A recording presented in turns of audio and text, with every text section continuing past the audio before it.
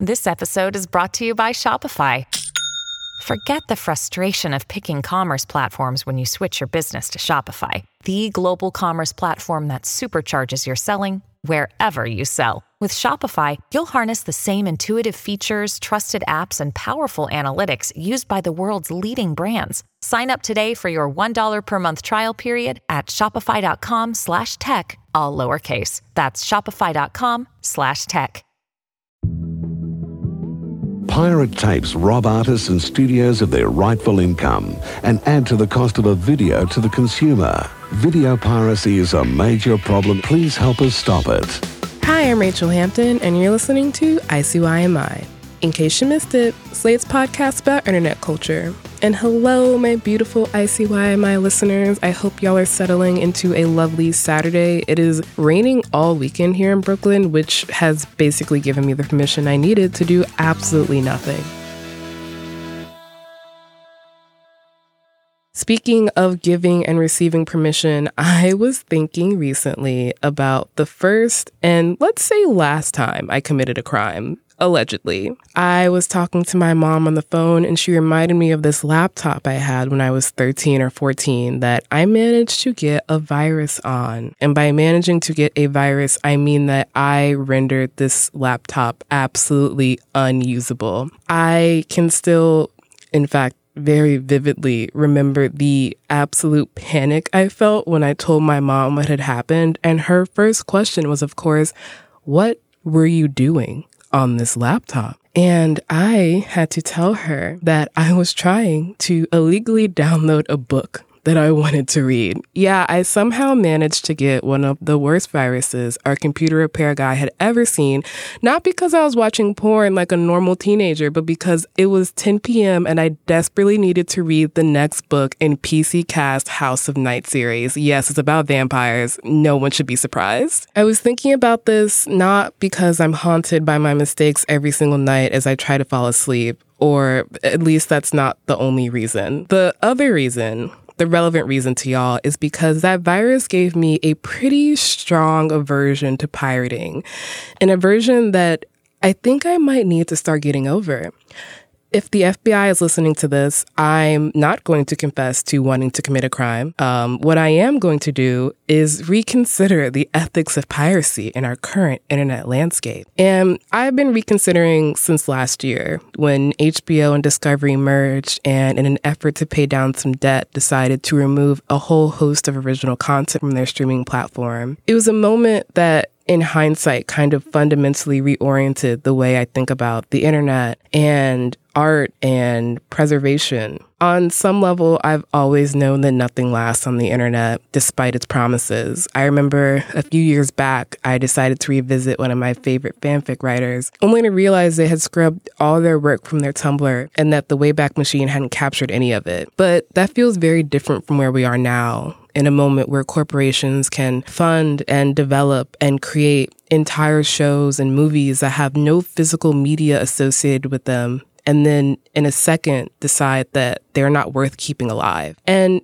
if that's the moment we're in, doesn't it kind of just make a little bit of sense to find ways to keep these things alive, even if it means returning to Pirate Bay?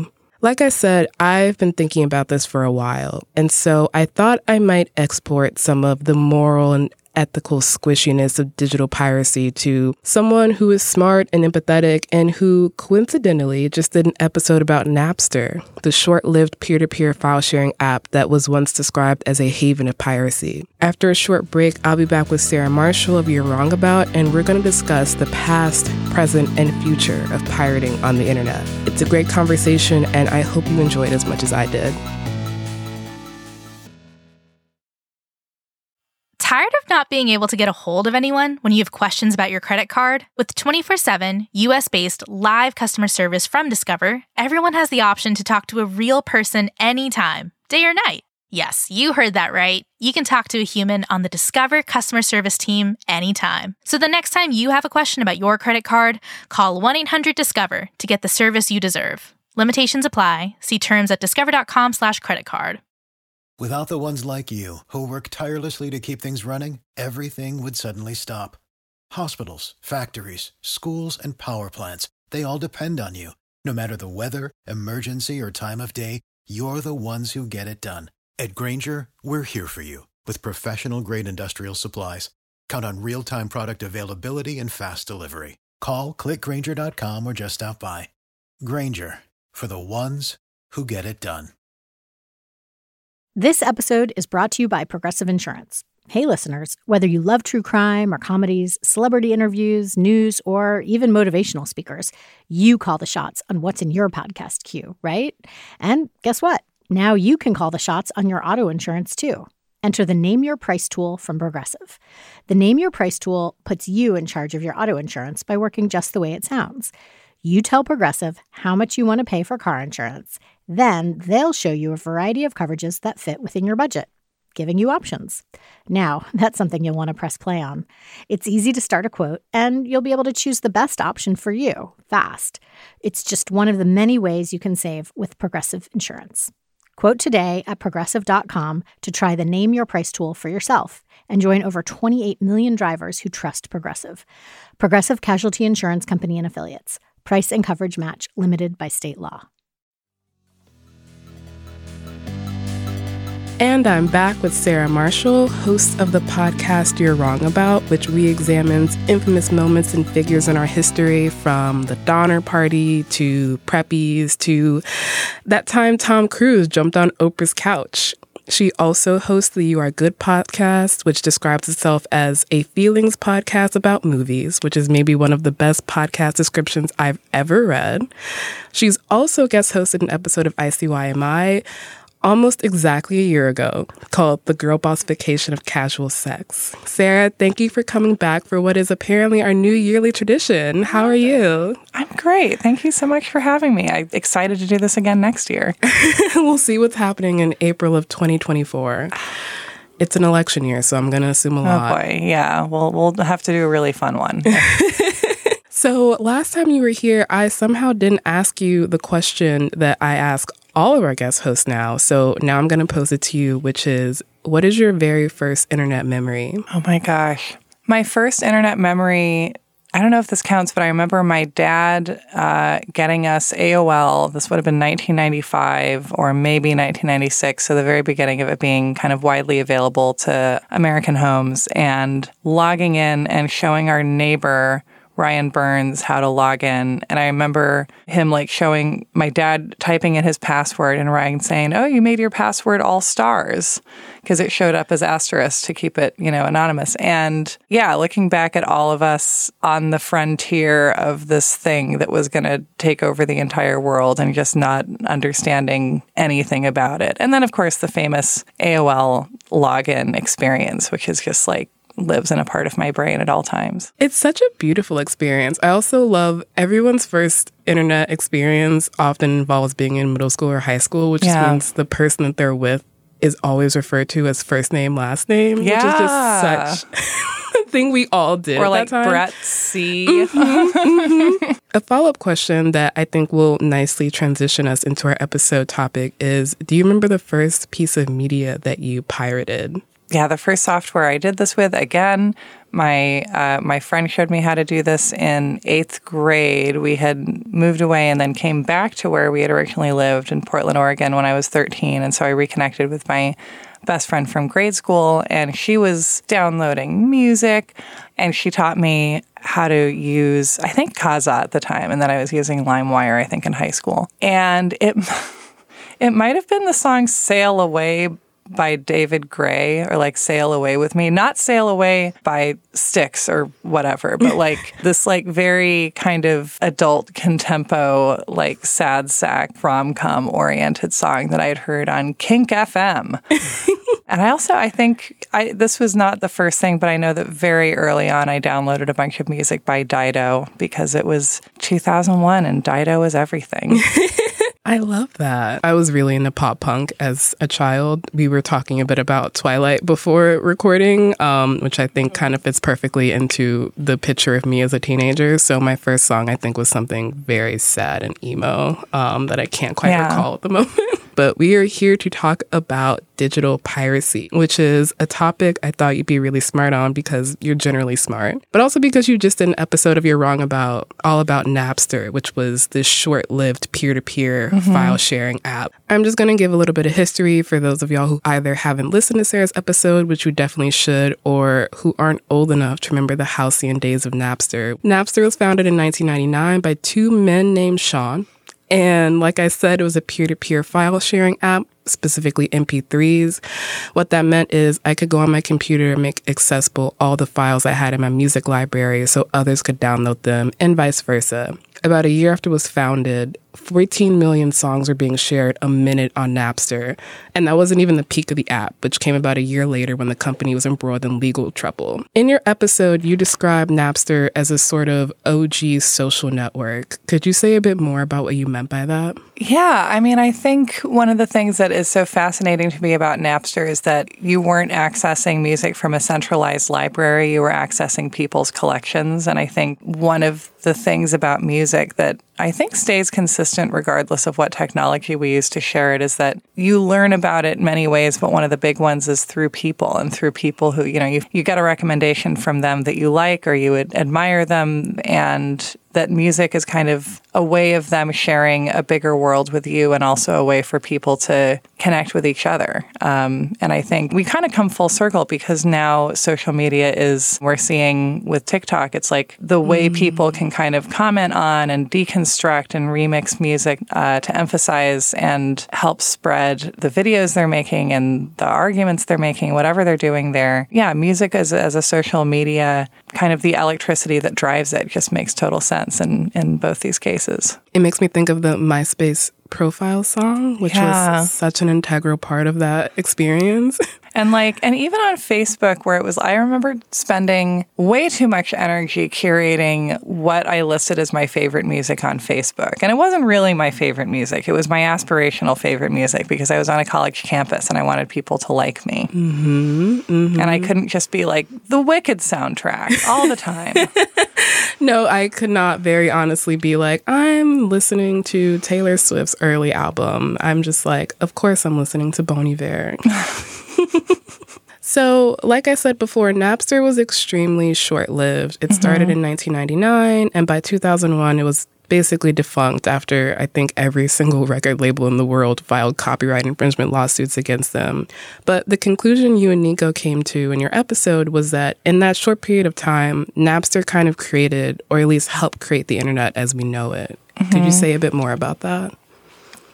Yeah, I mean, I think the case of Napster is so interesting because it was something that clearly just fit. I think the feeling that, I don't know, that we all have at certain times in our lives where if you're a musician, you pick up an instrument and it just feels good in your hands, or you try something out and it just feels right to you. Like this was what felt right to the internet as it was and to people on it. The idea had gotten out of Pandora's box and couldn't be put back in. And specifically, the internet as a place where the culture is coming from the bottom to the top rather than from the top to the bottom. I also feel like it's very of the immediately post-Napster era, the ads so many of us grew up with. You wouldn't steal a car. You wouldn't steal a phone. Why download a song? Which is really presuming a lot about me. Like, who's to say I wouldn't steal a car? You don't know me. Ad in the beginning of 200 cigarettes. The ease with which this idea of peer-to-peer file sharing could be carried out, it demonstrated something really huge that no one could be forced to forget. The thing that I think really struck me about your episode about Napster was the fact that there are a few different concepts that we take for granted now that before Napster were pretty much unthinkable. And I think this is the one that really hit me the hardest, the concept of just being able to listen to a single song rather than a whole album. I knew but had forgotten how much of the music industry was built on charging people $20 for a CD so they could listen to the one song they knew. Yeah. And that just doesn't exist anymore. And then the idea of sharing music with people who you aren't like burning CDs for. And then the last thing was the kind of primacy of digital music, which I think it's pretty much impossible for people under the age of like 25 to really understand that before in 1999, you basically only had access to the music you could physically get your hands on. Yeah. Especially now when most consumers almost exclusively listen to music digitally. I say it's hard for people under 25, but it's also hard for me to remember what that moment was. And I wanted to ask, do you remember a moment or a time you realized this computer in this special room in my parents' house means that I basically have access to whatever song I could possibly want right now? Yeah, that for me was getting Kazaa. And then also in 2005, when YouTube came along, I was a junior or senior in high school. And I mean, that was a whole other thing, too, because, of course, that when YouTube first entered many of our lives, I think a lot of us were enchanted by how we could use it for nostalgia purposes. And the things I first remember watching were old segments on Sesame Street that I like half remembered from when I was a little kid, and the like sort of Philip Glass animations and things like that. But yeah, the Kazaa moment was this incredible sense of power as a 13-year-old. And also, you know, that it kind of, that it has happened in stages, because with Kazaa it was like stuff would be mislabeled, stuff would be hard to find. You had to kind of sift through search results because it would often be the thing that you wanted would be buried somewhere at the bottom. And there would just be stuff that you couldn't get there regardless. But I feel like it's impossible to overstate how important it is for kids to be able to access music without having to get their parents to agree to bring it into the home. And my parents were pretty permissive about that kind of thing. But you not having to go through an authority figure and of it being free. Like, I don't have an idea for how this could be made workable, but I do believe strongly that like it is possible, and it should be, that artists be paid fairly and that music be accessible to people who don't pay money for it and who can't pay money for it. Yeah, definitely. You mentioned Kazaa. My site was LimeWire, but Kazaa's kind of the same thing. I feel like they had the exact same interface. Yeah. I'm sure that like Kazaa went down and LimeWire stepped in to take its place, and yeah. Yeah, man, I can really just picture that like two-dimensional lime cut in half in my mind right now. Love that lime. And like the top, I remember it was like two kind of segments of the screen. Yeah. So you have like your search results on top and your downloads on bottom. Yes. So one of the reasons, in fact, probably the primary reason Napster died was because it was a haven of piracy. Many other havens popped up in its aftermath. We mentioned LimeWire and Kazaa. And let me know if you agree, it feels like there was a time period where I basically just stopped pirating. Yeah. And it was around the advent of streaming services when actually owning a copy of something felt a lot less important.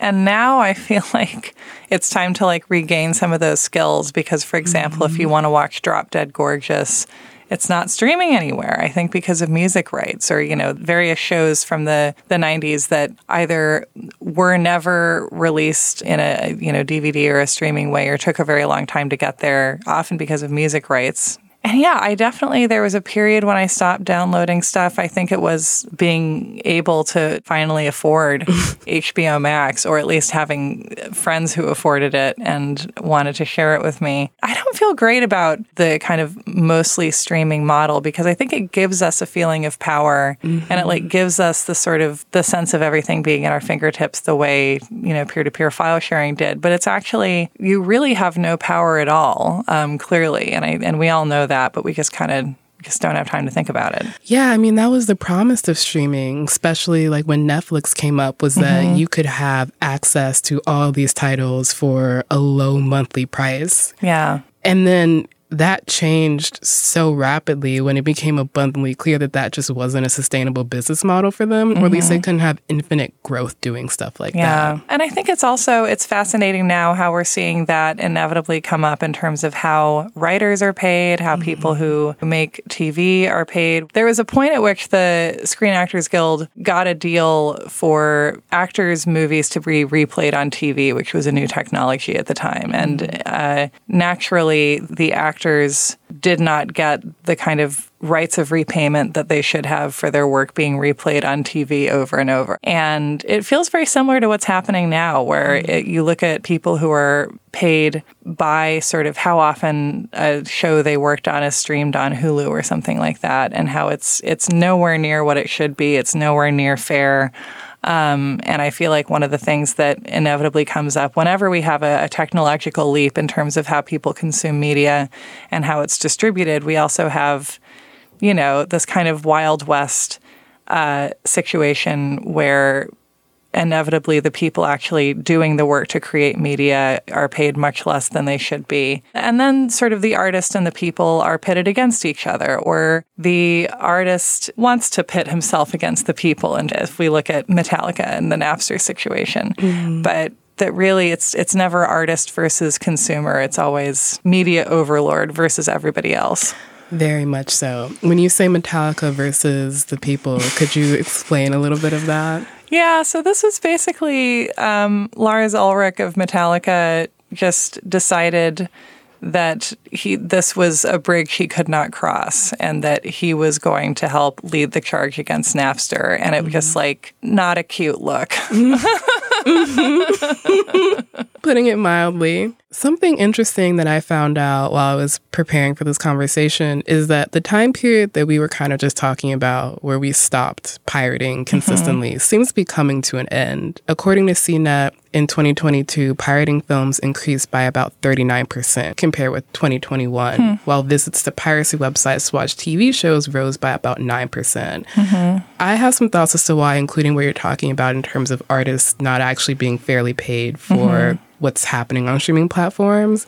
But do you have any other thoughts as to why pirating has increased? I mean, if I think about how I relate to what's available to me, I imagine sometimes it's just easier, right? Because you have 19 different streaming platforms to watch something on. There's aggregator websites where you can search across all of them and see what's where. But even those can't always keep up, I find. Or you can watch something on Amazon Prime, but only if you have the Paramount Plus subscription bundle or whatever. Yeah. We've gotten to the point where the hassle of it sometimes feels harder than just doing the illegal thing. It feels like the period, about the 30s in New York City, there were 9 newspapers, probably more. And now live in an era of monopolies, but we have not yet kind of consolidated the streaming service landscape. And when it gets to the point where you have to either be paying for or in the loop with people who are paying for $200 a month worth of streaming, then what's the point? Yeah, there was this moment where before every single broadcasting channel decided to start its own streaming network, where they were all on Netflix. And then I think they realized that that wasn't really helping them at all. And they were like, what if I started my own thing? And then the promise that we were given that it would replace our cable bundle ended up becoming another cable bundle. Yeah, and it's the price of a cable bundle, but it's more complicated to navigate. Drew Gooden, one of my favorite YouTubers, his description of this is that there's 11, streaming platforms, and they all take turns owning Spider-Man 2. Yes. Right? It's so true. It's just a circle, and they're just passing it around. Yes.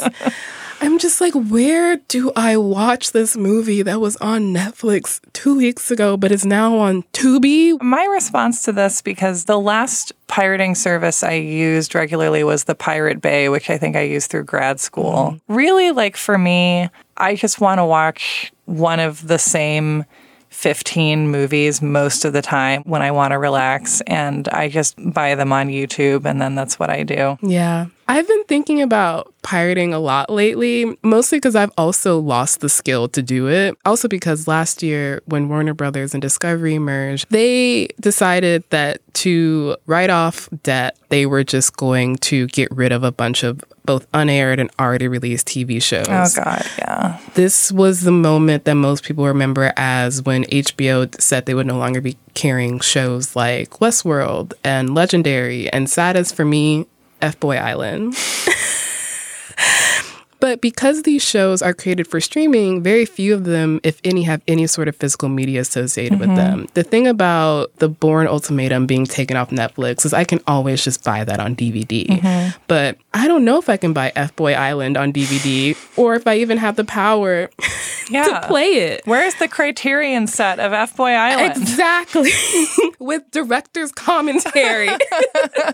I'm still laughing about the concept of a Criterion Collection version of F-Boy Island, and I might have a new idea to pitch. But while I'm doing that, we need to take a short break. When I come back, I will be joined once again by Sarah Marshall, and we will be talking about piracy.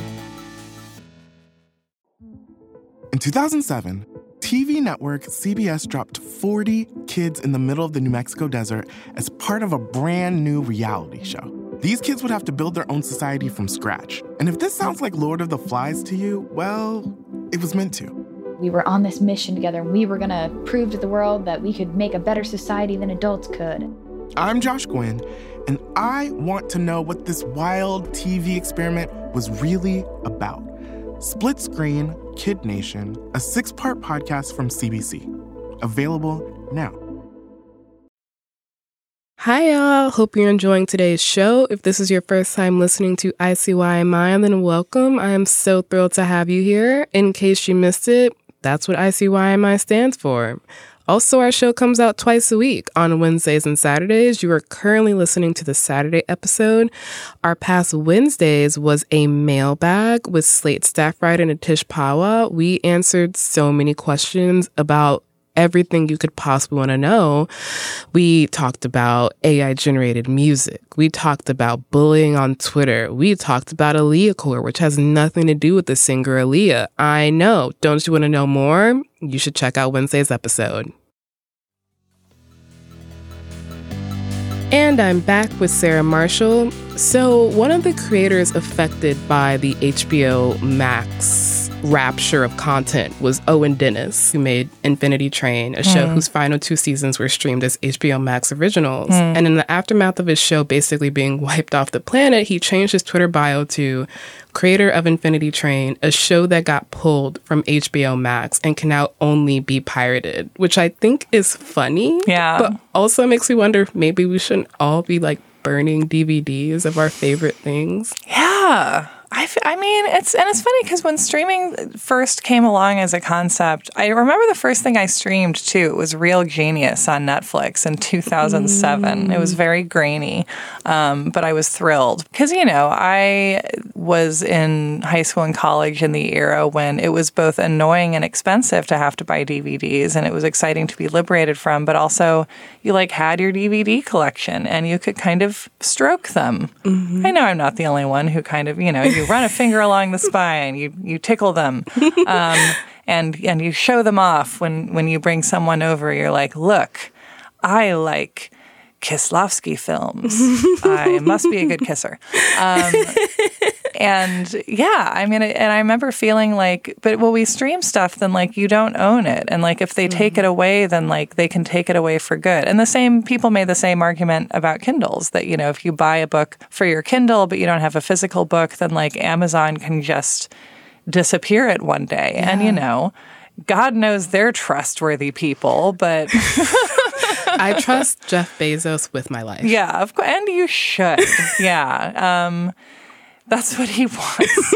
But right. And I think that it is good for us to receive these very harsh wake-up calls. It's horrible for the creators that it happens to. Like, I have written things for websites that have gone under and are now inaccessible unless somebody saved it and it's on the Wayback Machine somewhere. But you know, to lose an entire show that, you know, not just the creator worked on, but the actors, the producers, the set decorators, the craft services people, like so many people's work and time and energy goes into making media, and to have that just be wiped away is like, I do find that like viscerally horrifying. It's really jarring in a way that I don't think I was expecting it to be because, yeah, we work for digital media. I think only maybe 2 or 3 of the pieces I've ever written have appeared in print. Like, I've been made in digital media. Yeah. And so I've kind of grown up or like come to adulthood with the idea that my work could disappear at any given moment. Yeah. And every few years, I go through a spree of downloading my articles just to make sure that I have track of them. And then I started writing too many articles because I was a blogger. And I was like, well, if that one disappears to the internet, I actually don't mind.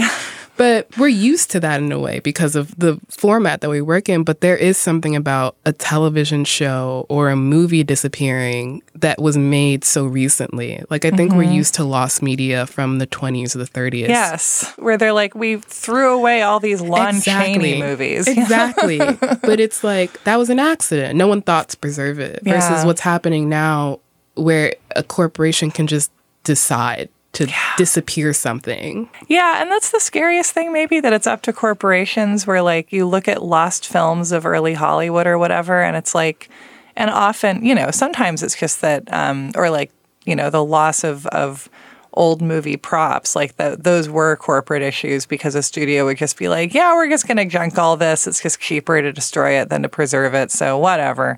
But that it comes down to, you know, the 6 corporations that run our entire lives who are just like, we are going to save a fraction of a penny on the dollar if we no longer let anyone watch Westworld for the rest of their lives. I think Westworld hit me the hardest because it was one of HBO's prestige shows. I was just like, you're going to get rid of that? Yeah, like who's safe? Exactly. I mean, we mentioned that the argument against piracy, besides the typical you wouldn't download a car line, which again presumes a lot about who I am as a person. Right. But the argument is that it fucks over artists. And I mean, I think we both agree that artists should be paid for their work. But the thing that kind of trips me up about that argument is that they're not really getting paid for it under the current models now. Like artists get pennies for every stream on Spotify. The Writers Guild is currently on strike, partially because residuals from streaming are so paltry, despite the fact that most people get their entertainment from streaming platforms. So artists aren't really getting a great deal from the status quo. And that deal is only made worse by the fact that apparently now we can just wipe things from the earth and they will never exist in physical form, which is a long-winded way of asking, where do you kind of come down on piracy, like morally, ethically, or whatever? Like, is there any real difference between pirating because you think this thing should be free, which is bad, and pirating because you're scared that this thing just won't exist anymore at some point, which is good? It's always seemed like a victimless crime to me, and I'm sure that someone could explain to me how people pirating music or a movie or whatever en masse affects the people who make it. But also, I mean, the thing is, like, people want to see movies in theaters as long as it's safe for them and as long as they can afford to do it. Like, we download media, I think, partly because we want to experience it in a bigger way and we want to learn what we want more of. And people want to go to movies. They want to go to concerts. They want to engage directly with media that they love. And they want, I think, for the most part, artists that they love to be paid and to throw whatever they can into the hat when it goes around. But to me, the issue is really that I don't think we're cutting into money artists could be making. I think we're cutting into money corporations could be making when we're doing that. And I don't care about them. Yeah, and this also makes me think of something I found out when I was researching this episode, which is that Radiohead apparently in 2000 with Kid A, their first album after OK Computer, it was kind of made by Napster because a few songs from it appeared on Napster a few months before the official release date. It was basically leaked. But that meant that a lot of people had listened to it by the time the album actually came out. And I think the assumption about piracy would lead people to believe that that kind of popularity would mean people wouldn't buy the album once it came out.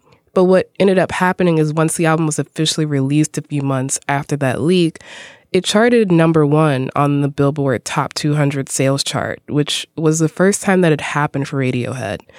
So it seems like paradoxically, a lot of artists are actually helped by the free promotion and hype that is given by sharing stuff illegally. Yeah, completely. And I mean, Something I find fascinating and have been talking to people about kind of around the, the writer's strike is never growing up imagined that so many people with so much power in media would have no real idea of how it works. It's because the people who have the power in media didn't get there by understanding media. They got there by like having their dad be a shoe millionaire or whatever. Succession. Succession. I know. We're all, right. Everyone's being, all these companies are being run by Kendall Roy in one way or another. And a show that I hope has never disappeared by HBO, but apparently no one's saying. I was thinking about that. I was like, everyone loves Succession. I just started watching Succession. Could this disappear one day? Because that'd be wild. Yeah, and just that, that media, I think, is not controlled by people who understand the resources that go into creating a piece of art or a piece of entertainment. I think media is run by people who fundamentally see an episode of a show or an album or a movie as something like a garment that can be mass-produced. Making any kind of media, like, you can't do it with the kind of machine-like efficiency that I think the people in charge really want. The garment analogy is so smart because something that I found out recently is that people think that clothes are made by robots, but every single piece of clothing that you wear is made by a human being. Like, we have not reached the point of production ability where you don't need humans to sew clothes. And the reason things are so cheap is not because it's made by machines, but because we have so devalued the labor of garment workers. And that's basically what a lot of corporations want to do to media, where you just kind of disappear the effort made into it and say, this is not even worth saving. I mean, actually, a great example is like, this is my favorite shirt. I bought it at Universal Studios. I just went there. It is I panned for gold at Jupiter's Claim, and all I got was this shirt. I love that they have Nope merch there. I was not expecting it. And because this is from a theme park, I think it probably costs like $35, which is ridiculous. But like, if I stole this shirt, like, would the person who made it suffer? No, they would not. Would Universal Studios suffer? No. Would they not get to charge $35 for a shirt that the person who made it was paid pennies for? If that. Again, it's like the idea of theft affecting the creator of the thing being stolen feels, from everything I know, just dramatically out of touch with how all of this works. I've been thinking about this in the context of digital media for a while, as we were talking about, especially because, I mean, one of the most common complaints we get about this show is that there are too many ads. And I'm often like, how do you think these things get made? Even as I don't directly see like revenue from those ads, but I'm aware that it goes into my paycheck. But this kind of world we're living in now, where things can just disappear at the whim of any company, kind of makes me really nervous for my career and my life. Just because there's just a lack of concerted effort to preserve digital archives, which is bad not just personally, but for democracy. Like, entire archives of newspapers are disappeared online all the time because someone bought them. And I'm curious as to how you think about this as someone both with a deep interest in history and as someone who also has a deep stake in the internet as a medium to kind of disseminate your work. Yeah, gosh, totally. Right. And like, something I don't think about very much because I think it's too scary is like, everything I've done in podcasting, which is where like the bulk of my energy has gone in the past 5 years, like not just creatively, but, generally, like none of that exists physically, and I don't really even know how I would go about preserving it. I guess I should just be burning CDs of all my shows or something. And then as someone who loves archives and archival research, there are, if you're talking about newspaper archives, then like, you can still access microfiche and do some like 90s thriller role-playing doing that. And you can still find physical copies of newspapers in libraries. And so it's, there's possibilities there still. But the great promise of the internet was that information would be available easily and quickly and cheaply or freely. And that, it's better for all of us when we have access to accurate information that we can find instantaneously rather than by like getting in the car, going to a library, going into a basement, paging through. So like there's a reason why most people don't do that with their free time, and it's because they have other things to do. And it feels like what I love and what I think so many of us love about the internet being such a force in our lives is that the information that we have access to is one of the positives in all this. And so it only works if that is not being controlled by the people who have all the power offline and have all the power online. Thank you again to Sarah Marshall. I will be calling you up in a year to discuss whatever is relevant in April 2024. I can't even begin to predict what it will be, but we'll both be here. All right, that is the show. I will be back in your feed on Wednesday, so please subscribe. It is the best way to never miss an episode, the best way to never miss us condoning a crime, allegedly. Please leave a rating and review in Apple or Spotify and tell your friends about us. You can follow us on Twitter at ICYMI_pod, which is also where you can DM us your questions like, should I start downloading all my favorite shows just in case Netflix decides to delete them? And you can also always drop us a note at ICYMI@slate.com. ICYMI is produced by Sierra Spragley-Ricks and me, Rachel Hampton. Daisy Rosario is our senior supervising producer, and Alicia Montgomery is Slate's VP of Audio. See you online or on Pirate Bay.